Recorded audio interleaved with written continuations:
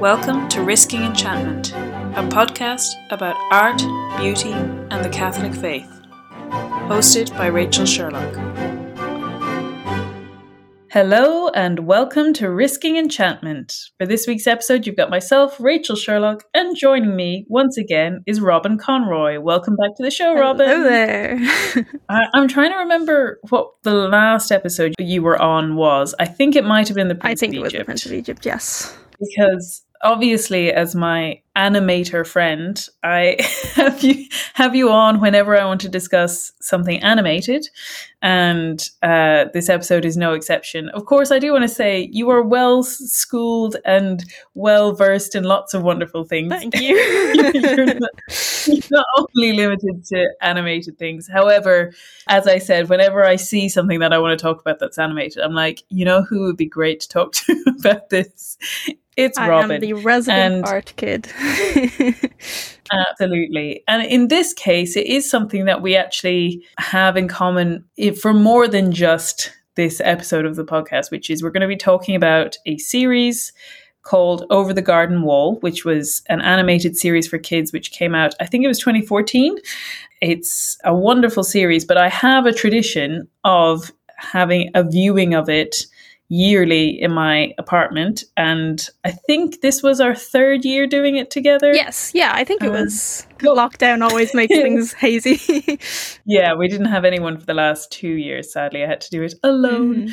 But for the most part, there is a tradition among our friendship group to watch this series and discuss it, because it is the most autumnal, the most cozy and spooky and seasonal, delightful series that there is. I have to shout out my friends Johnny and Kate, who introduced me to it, and I then immediately have spread it as far and as wide as possible, because in some ways it's quite an it's a series that's flown under the radar a little bit. I think it has pockets of a fan base here and there, but for the most part, I don't think most people have heard of Over the Garden Wall. It kind of falls into that sort of, well, it's starting to fall into that sort of cult classic category where there's a certain contingent, well, that's a lot of season of people who watch it kind of every Halloween now. And I will say to anyone who's like skeptical of like Halloween stuff in general, I am like very much not a horror person and like don't necessarily buy into like all of the Halloween kind of aesthetics and vibes, but this one's actually like I think it's very manageable it's definitely spooky, but it's very manageable for people who aren't even necessarily really into like deeply creepy things, or, you know. Yeah, I think so. And I think it was obviously made for kids. I think it does work for kids. I think it'll probably maybe like push them a little bit. I think for children, it might be genuinely a bit frightening. Yeah. But for adults, I don't think it's actually frightening. It's just giving you the kind of experience of watching something kind of scary without actually being scared. So the series is, as I said, it's 10 episodes, but the episodes are only 10 minutes long. So the whole runtime of the series is just under 2 hours. So in some ways, the format is very much based around it being very short little segments. It is very episodic. So in some ways it doesn't feel like one big long movie, but equally it functions like a movie in that you can watch it in one night. You don't have to and watch it in one night comfortably, not just starting at 5 o'clock and ending at midnight or whatever. It is something that you can watch in one go in the same way that you might a movie. But the story is about two brothers, they're actually half brothers, called Wirt and Greg, and they find themselves, it opens with them lost in strange woods, creepy and dark woods, adrift in time. We don't really know when and where they are, and the only thing we know is they're in a place called the Unknown.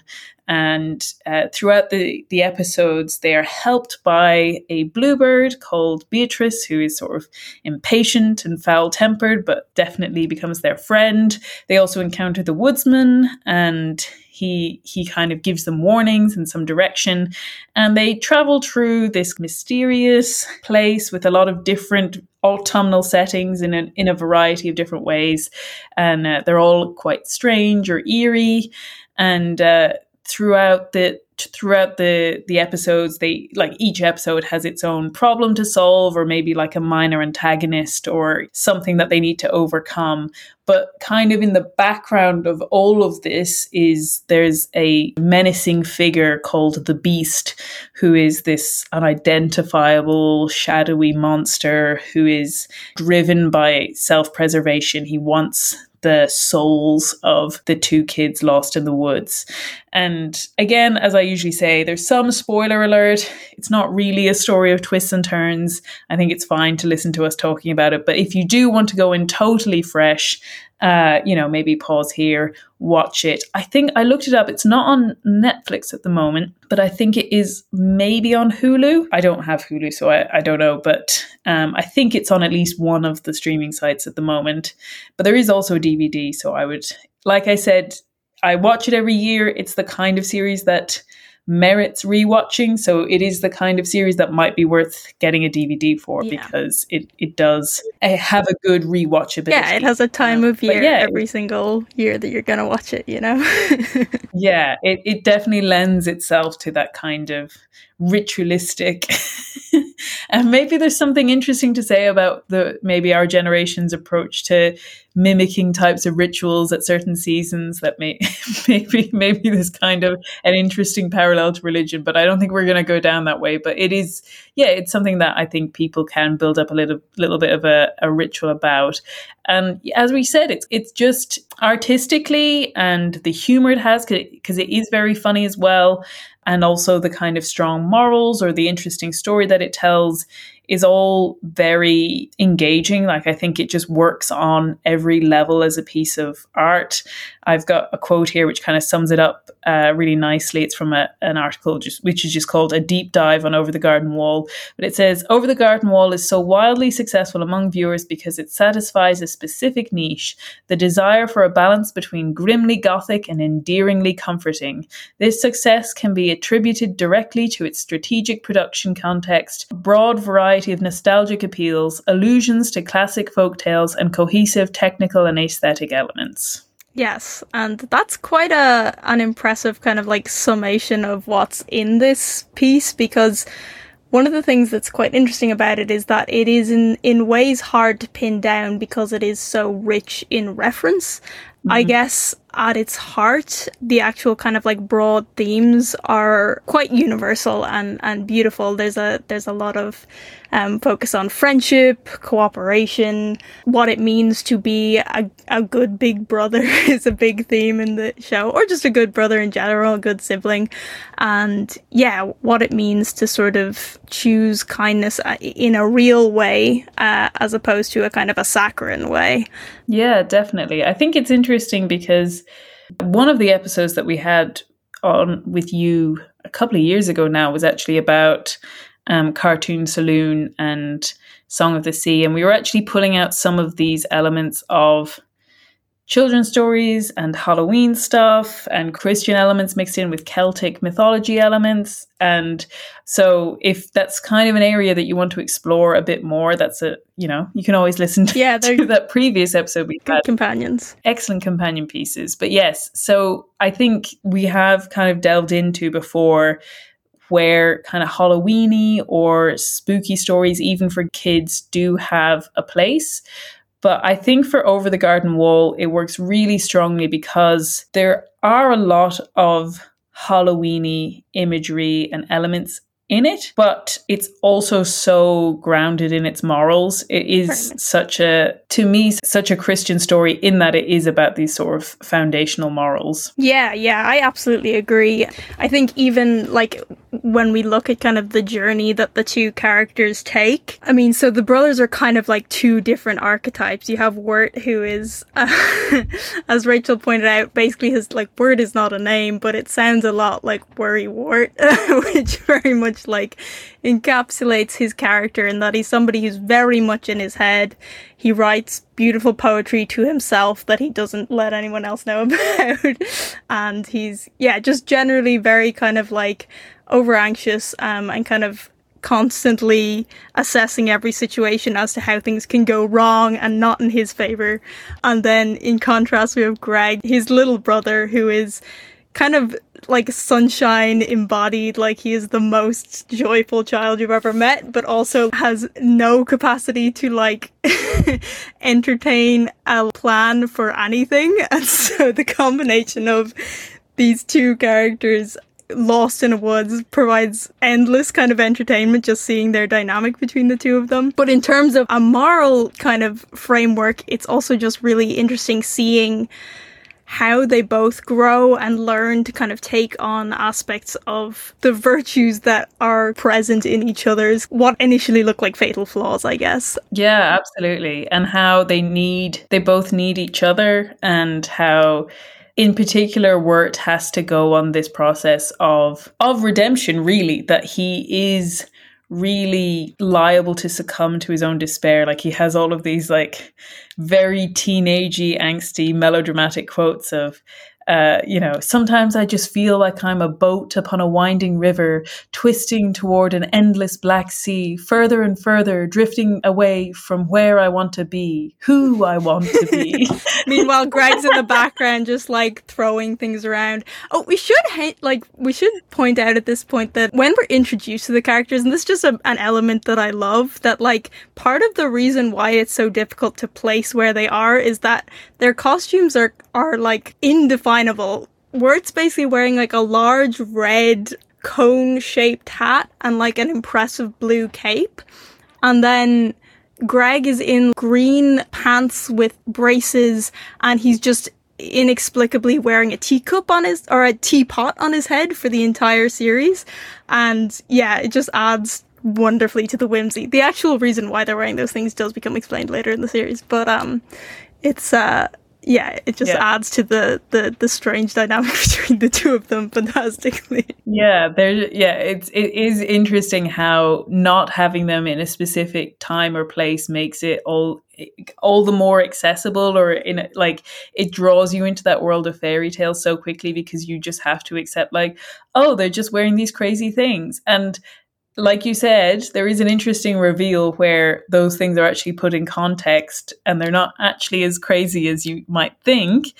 But it is funny how, just placing them in this ambiguous space allows you to enter into this very moralistic world of fairy tales. I think that's one of the key things is that fairy tales are how we teach children morals. So this is a really interesting, to me, example of modern storytelling that actually lives up to the kinds of timeless quality of fairy tales that have come before it. Yeah, and just the sense that whimsy and kind of otherworldliness can often give us a space to explore moral questions without our sort of like speculative kind of glasses on, that we can just really enter into something and be swept up in it, and then at the end you kind of go, oh, that actually struck me in a way that I didn't anticipate that it would. Yeah, and that the problems of the kids, even though they're in this fantastical place that has wolves that end up transforming into dogs, or you've got pumpkin-headed people walking around, or you've even got like a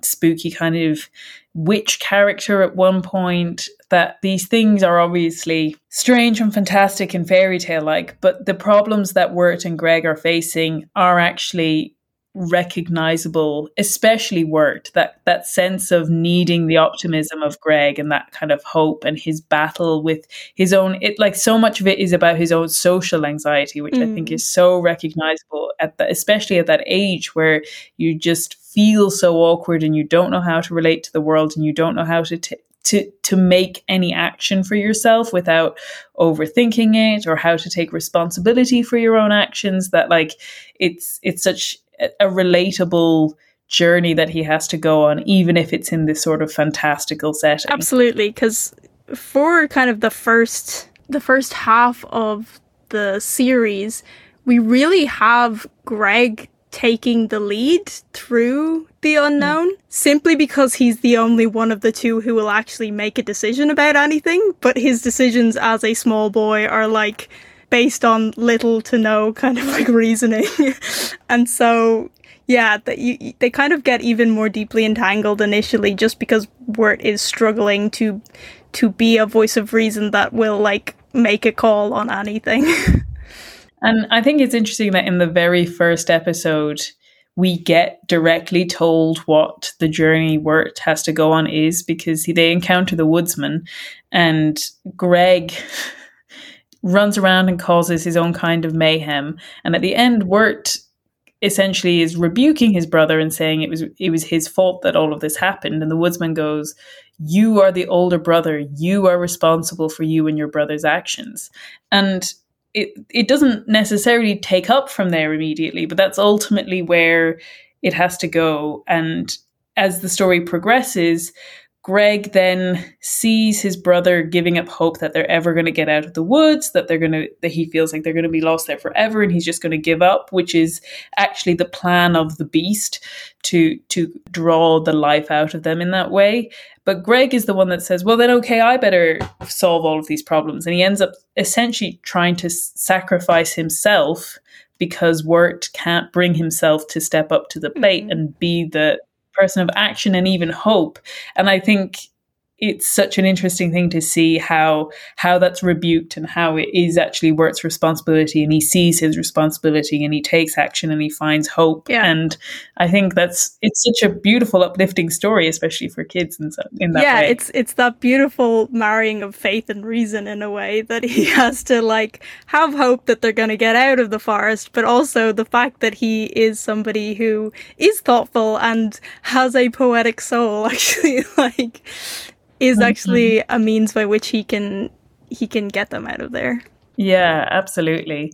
I saw a video which was talking about them in quite complex terms, but in the context of Kierkegaard's concept of the night of eternal resignation and the night of faith, that like these two characters are the two sides of this one coin. So I have a quote on here which says, Kierkegaard wanted to learn why people choose to have faith in the first place. In his Fear and Trembling, he explained the idea behind his night of faith and the night of infinite resignation by placing them in a hypothetical scenario where each is in love with a princess. The night of resignation, he's not afraid of letting love creep into his most secret and most hidden thoughts, to let it twine in innumerable coils about every ligament of his consciousness. If the love becomes an unhappy love, he will never be able to tear himself loose from it. While the night of faith goes through the same pains as the first, he ultimately says, I believe nevertheless that I shall get her, in virtue, that is, of the absurd, in virtue of the fact that with God all things are possible. The night of faith resigns not himself, but his perception of the absurd unknown before him, substituting his own interpretation for trust in God's knowledge. So obviously, Greg, who is like a 5-year-old, is not on a quest of love, but there is that sense that the two are approaching this problem from completely opposite perspectives. And Wirt, on the other hand, is absolutely a knight who is yearning for love. He has a crush on a girl and it is destroying him. And he definitely the chivalric form of pining for love. He, as we said, he writes this love poetry, and he has a sort of muse in this character called Sarah. And I think all of this is really interesting because it really ties him to the elements that we want to kind of dive into next, which is that Wirt is very much the character of Dante in the Divine Comedy. And actually, quite a lot of Over the Garden Wall really draws on the Divine Comedy, and in particular the Inferno.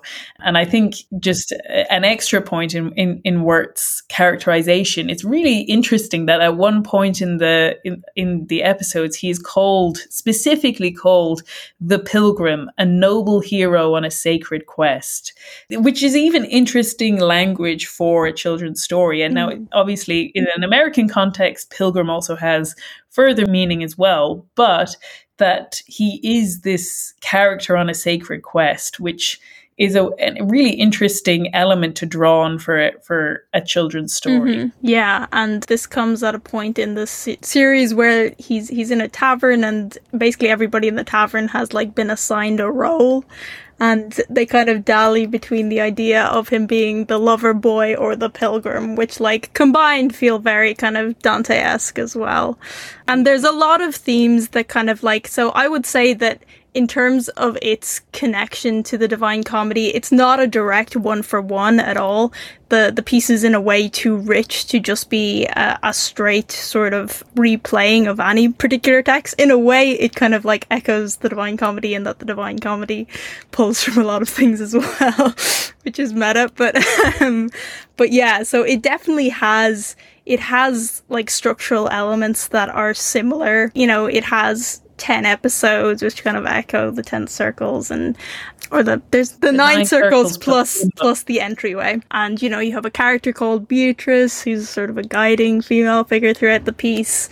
It's you know, you open in dark woods. Yeah, I think actually that opening, like the fact that it opens in the middle of the journey of my life, I came to find myself in a dark wood, for the straight way was lost, and that like you could almost put that straight over the opening of Over the Garden Wall. Absolutely. Like it's definitely deliberately meant to be something that you have in your mind in relation to kind of the atmosphere of the piece and also the themes of the piece, particularly in relation to, I guess, the ninth circle, which is sort of the circle of kind of like deepest lost hope. I mean, it's the circle, I think, of treachery, but the way that it's depicted in Dante's Inferno is, well, it's the circle closest to the devil, and so it is a kind of a frozen, lost place. There's this real sense that it's a place devoid of light, and specifically that the people there are kind of frozen into trees, I think, is one of the images that's used, and that's a direct image that's used in Over the Garden Wall, as well as a sense that as Wirt loses hope, he begins to kind of become one of these trees. And spoiler alert, but as these trees are being formed, they are being then used to feed the kind of ever-hungry beast. And so there's a sense that this, like, lost hope is connected with, a sense of feeding something evil. Yeah, absolutely. I think, and I'm going to come back to your point in just a minute. I think it's interesting that the whole piece, in some ways, I think correlates to the Divine Comedy, the Inferno in its format, like you said, with the different levels. And even, as you said, the last one's ending up in the frozen wasteland. There's a very extensive video, I think it's like 35 minutes long, by someone called Trey the Explainer, where he goes through every reference to the Inferno that he can find in it. I personally think that some of them are a little overwrought. I don't think it's quite, as you said, I don't think it's so strict a retelling. He does make, I think, a relatively compelling case for each episode corresponding to the different levels, although I would say it's more like they're just a very small jumping off point from, rather than a really labored, like, this represents this level. Like, it's more to me that he pulls out some of the imagery. Like, I think it was really interesting. There's one episode near the end where there's a lot of frogs and they kind of like sink down into the mud, and the corresponding level of hell has people stuck in mud. Yeah. So even in like fun little ways that like maybe you're just pulling out a particular image there, I think it's fun to have that kind of experiment of matching them up. But I agree that I don't think you need to get out the red yarn to do up a big conspiracy. Yeah, exactly. Wall of notes, but absolutely that it does really pull on some of those elements. And even, I would say, you know, the only one people ever know is the Inferno, but I would say there's even references to Purgatorio and Paradiso, because there's like even just that sense, there's an element of the Greg in particular looking up at the stars. Mm-hmm. That's kind of an important moment. Or even potentially, I would say an element of Dante submerging himself in the river of Lethe becomes like something that comes up later in the story. But like you said, this one about the Edelwood trees to me is absolutely the most important correlation between them, because it goes to the heart of what the story is actually about, which is, like we said, this idea of despair and hope. And obviously in the Inferno, it's a relatively short moment. It's in Canto 13 where they come across, it's called, I think it's translated as like the Wood of the Suicides or the Forest of the Suicides. So obviously in that context, it's specifically about despair in that context.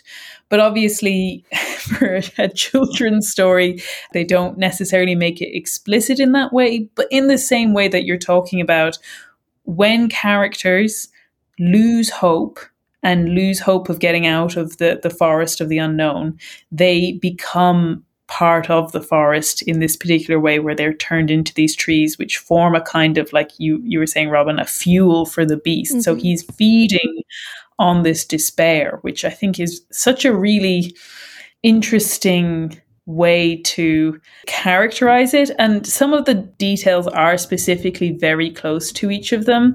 There was an article here on it, and I've pulled out some quotes. They became lost and had no hope for return, creating the terrifying Edelwood with carved faces of horror in the trunk, the black oil dripping like dark blood when extracted. The Edelwood trees do not speak as the forest in Inferno, but they are remarkably similar. After Virgil suggests that Dante break a twig off one of those poisonous trees, the plant cries out in pain and explains their origin, whining, "We were men, now we have become plants." Mm-hmm. And Virgil encourages the injured plant to introduce himself and describes how he came to be in this world. "My spirit at the taste of disdain, believing by death to flee disdain, made me unjust against my just self.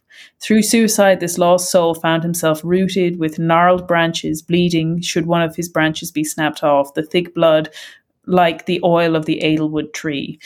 I just think that it's so exciting to me to see someone take such a poignant moment in the Inferno and then have a way of translating it into this fairy tale in a way that is, I would agree, frightening for children, but still relatively appropriate for children, and transform it into this very different kind of story. Yeah, and placed within the context of redemption as well, because ultimately Wirt doesn't become one of the Edelwood trees. He finds that source of light and life and warmth through his love for his brother Greg, honestly. And but it's a deeply affecting way of portraying that sort of loss of hope, and that sense of like that the beast as a kind of a symbol of evil turning something vital into a thing rather than a person. Absolutely. And that sense of also how this is often achieved by trickery. And again, like we said, that the last circle of hell in the Inferno is treachery. And the last episode of Over the Garden Wall really does reveal the treachery that has been going on in order to sustain this kind of supply of despair, which is just really kind of, I don't know, like we said, it's so compelling to watch. It does really merit repeated watching. But then I suppose the other side of it is as much as we love the way that it dives into this Dante-esque world, as we've mentioned, I don't think it's fair to just leave it there and say, oh, this is a great version of the Inferno for kids, and say like, that's what's good about it, because I do feel like it's a classic story and should stand the test of time. And it's because it does draw on so many elements. And as you pointed out earlier, which is so clever, which is that the Inferno and Dante's work itself is full of all of these literary allusions and references and images. And just like that, Over the Garden Wall is also drawing on so many different elements. And I think that's what makes it genuinely great, is the way that it is both deeply, richly imbibed within the various storytelling traditions and has all of this knowledge and has all of the ability to reference and nod to all of these other different stories or different filmmaking elements, but is still completely and uniquely itself and is able to stand on its own 2 feet and be its own thing and be a creation of the creator, Patrick McHale, that he doesn't get lost in his own references. Yeah, and there's a sense that like if Dante's Inferno is Dante's vision of hell, that like this Over the Garden Wall is like Patrick McHale's particular vision of the unknown, in that the references that are pulled are very close to his own like life. I think there's a lot of references. So you have like Germanic fairy tales are very present. There's a lot of kind of Hansel and Gretel imagery. I think there was like a particular Russian animator who he was very fond of, who kind of influenced some of the look of the piece. He has a piece called Hedgehog in the Fog, where a little hedgehog, animated cutout hedgehog, gets lost in the fog and has to encounter a bunch of creatures to kind of find his way out. But as well as these kind of like more disparate geographical references, are really significant references just like Americana. And Mikhail grew up in New Jersey, I believe, which is kind of adjacent to New England. And so we kind of begin with a lot of very New Englandy feeling settings. There's, turkeys in a pumpkin field in one of the first towns that they encounter, which both feel just quite like rooted in like specific American autumnal traditions.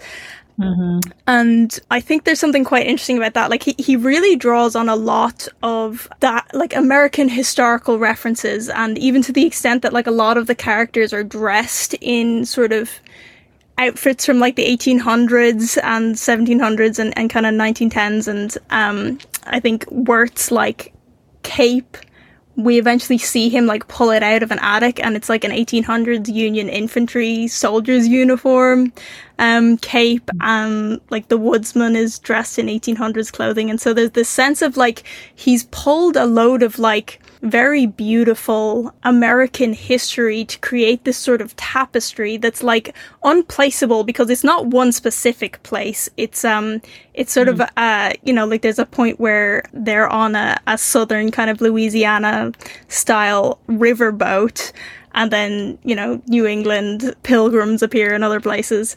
But at the same time, it still feels rooted in something that is connected to the author. Yeah, absolutely. I love all of that. And it's funny because our last episode was on American Southern Gothic, and even this has some elements of that. In fact, we noticed when we were preparing for this episode, I was joking with Robin because there was a lot of what I considered very overly academic, university papers on Over the Garden Wall, being like really in depth on it. But the one article that I haven't found is the Over the Garden Wall's influence from Flannery O'Connor, because both me and Robin really think it's there. There are some peacocks in one episode which feel like they're being very reminiscent of all of the peacock imagery that Flannery O'Connor uses. And there's also a man dressed up in a gorilla suit, which is an important plot point in one of her stories. So, I just think that, as we said, it's able to draw from a bunch of different American traditions. And as we can see, it's also wider traditions. There are all kinds of references from all around the world. I think both me and Robin see a lot of references to specifically Spirited Away, the Studio Ghibli film. Mm-hmm. There's talking frogs and even demons that need to expel the thing that's making them evil inside of them, which is also in Spirited Away.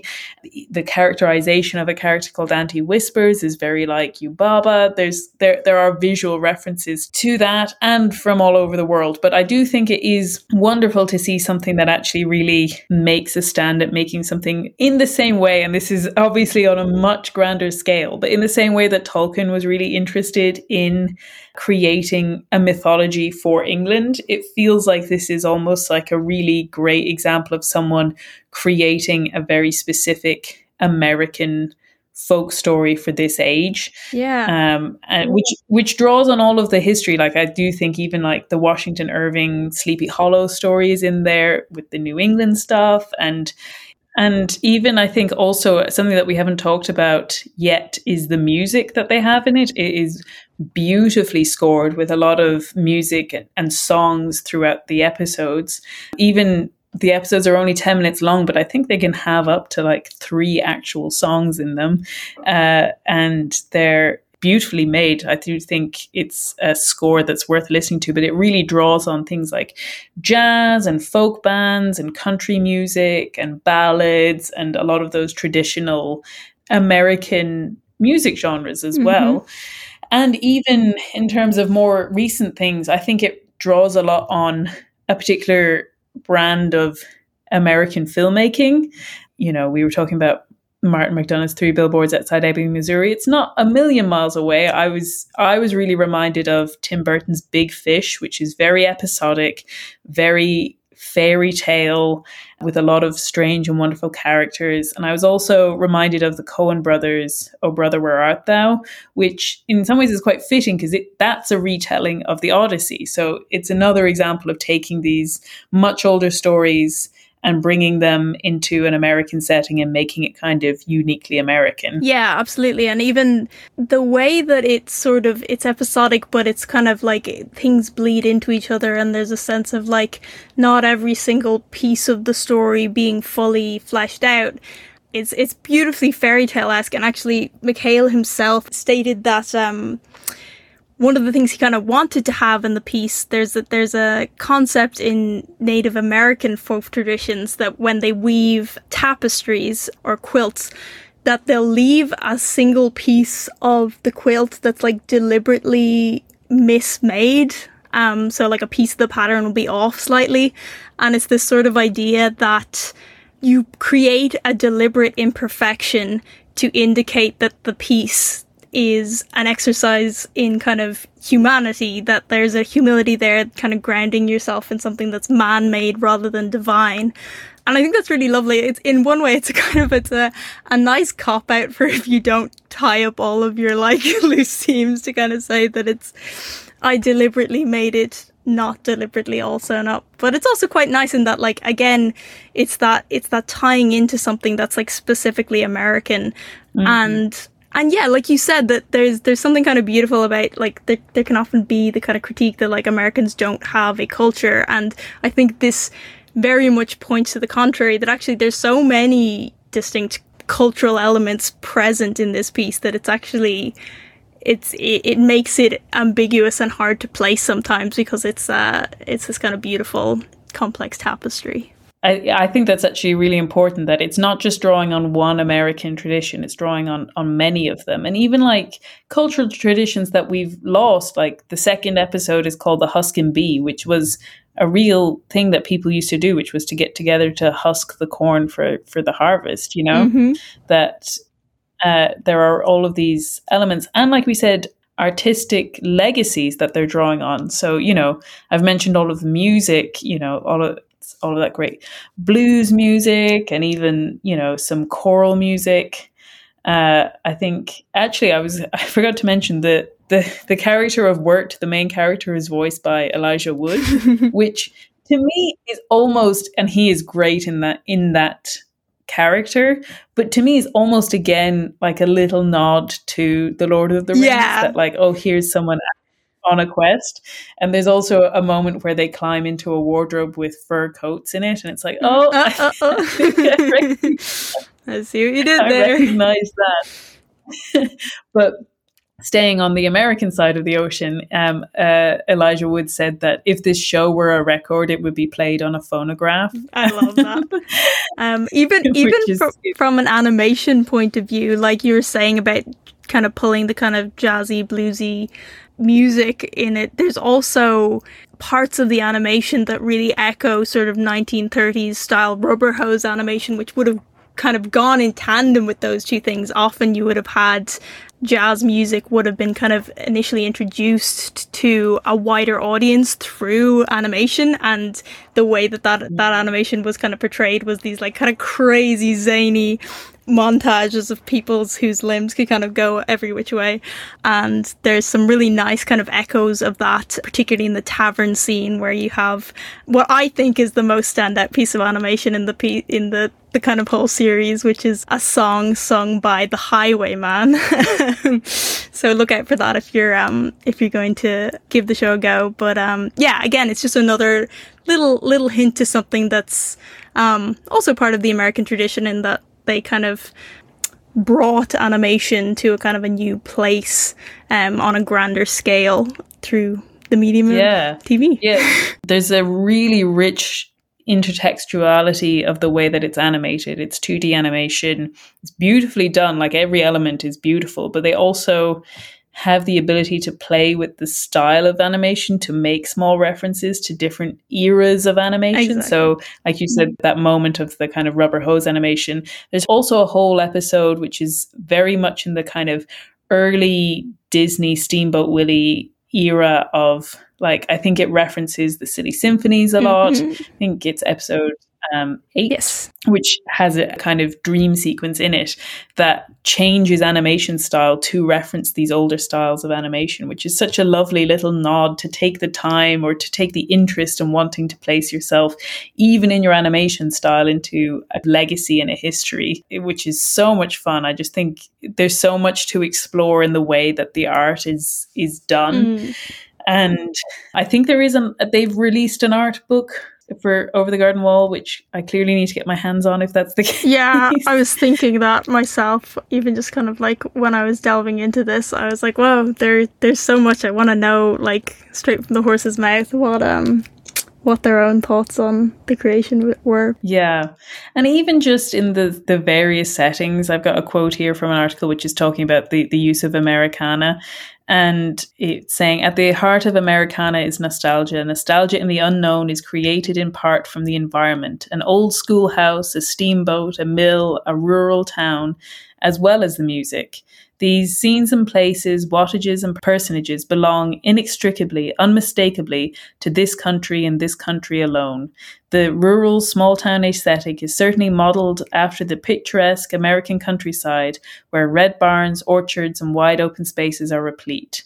And I think that's so wonderful as well, that even just in the landscape, and it's so important that the story takes place both in this landscape and at this time of year, that it is actually an autumnal piece on purpose, not just because people like autumn, as we've said earlier in this series of podcasts, but that like it's actually telling you something about the story. And I think it's really interesting. You mentioned just a little while ago, Robin, about the quilt and working a mistake into the quilt.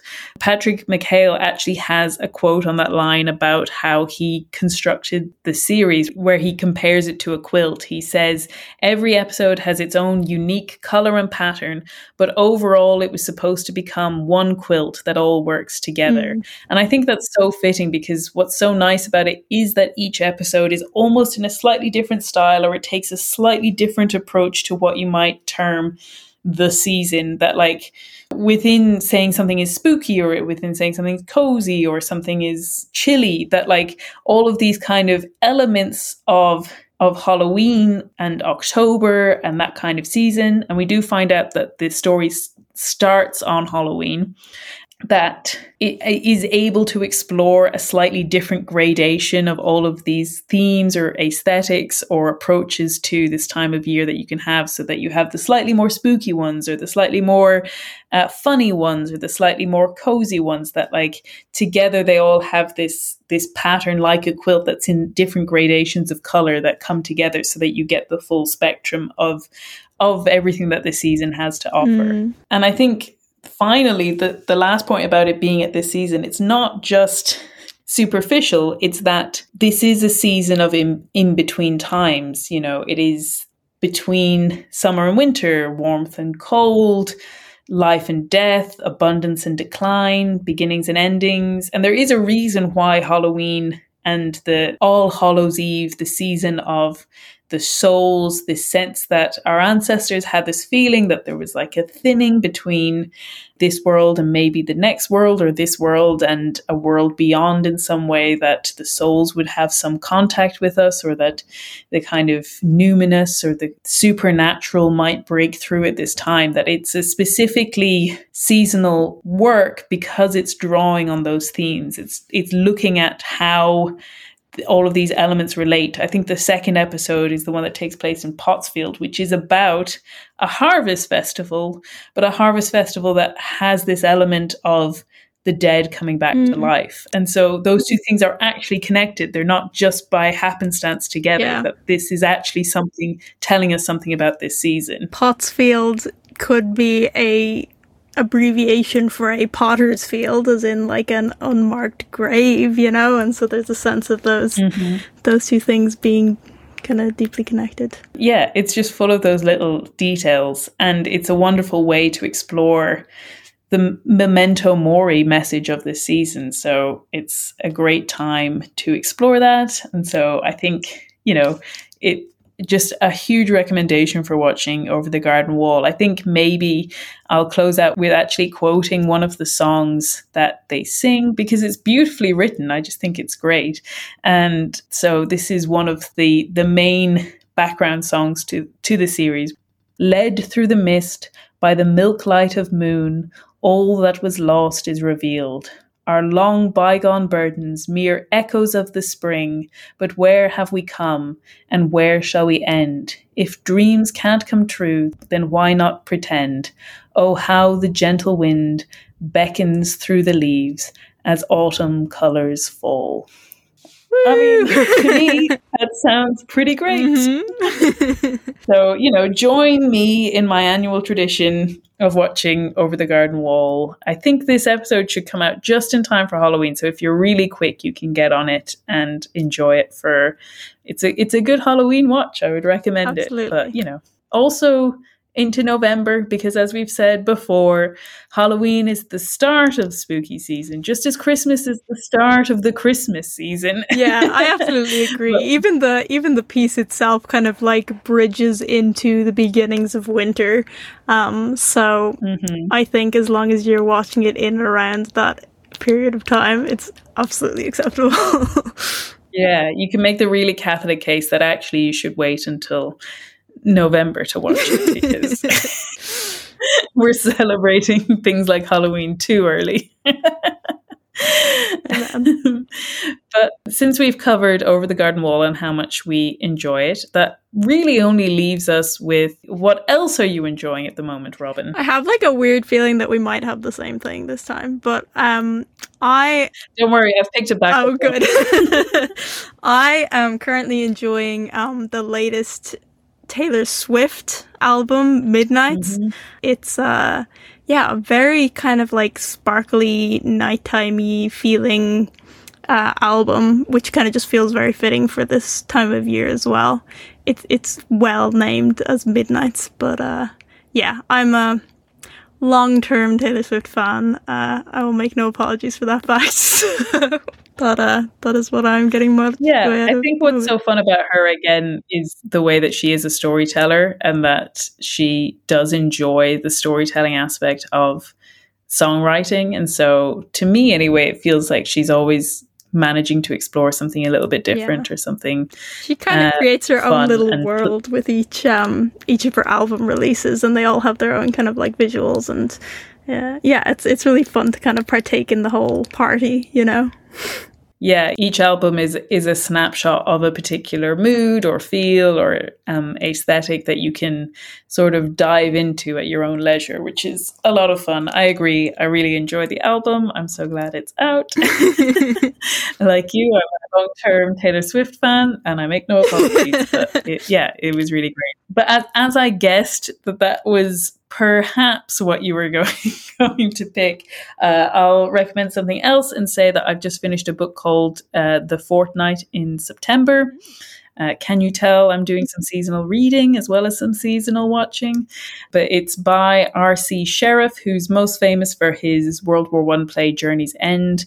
I picked this book up in a charity shop, and it's one of those cases where I had never heard of the book, and then as soon as I went to read it, I started seeing it kind of referenced everywhere. But it's a wonderfully gentle, quiet book about a family from the 1930s taking their annual 2-week holiday to the beach, and it's a very psychologically astute book. I recognized a lot of, the fleeting moments or thoughts that cross your mind, particularly in a family dynamic, of the way that you view your siblings, or the moments of embarrassment that you have with your parents, or all of the little highs and lows that make up all of those moments of like family engagement.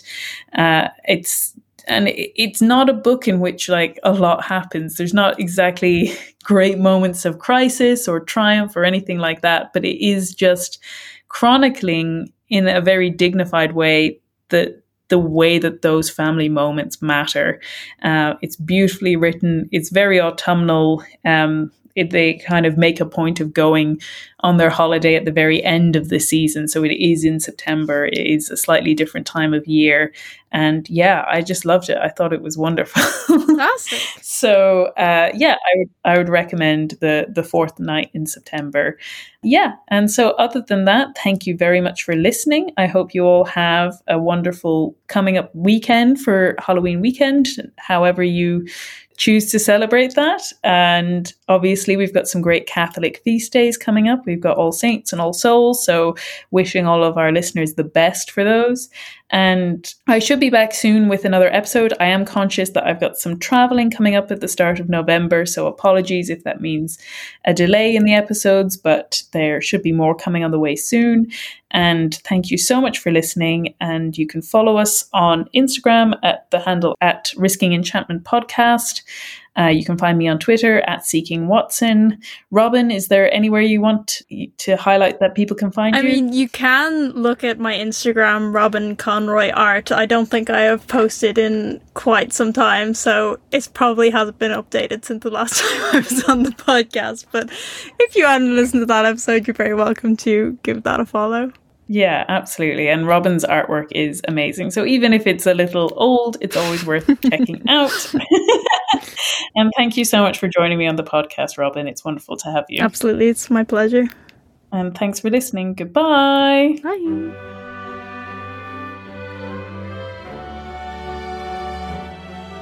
This has been Risking Enchantment. Music by Kevin MacLeod. You can follow me on Instagram and Twitter with the handle at Seeking Watson. And you can find out more about me and the podcast at rachelsherlock.com. Thank you and God bless.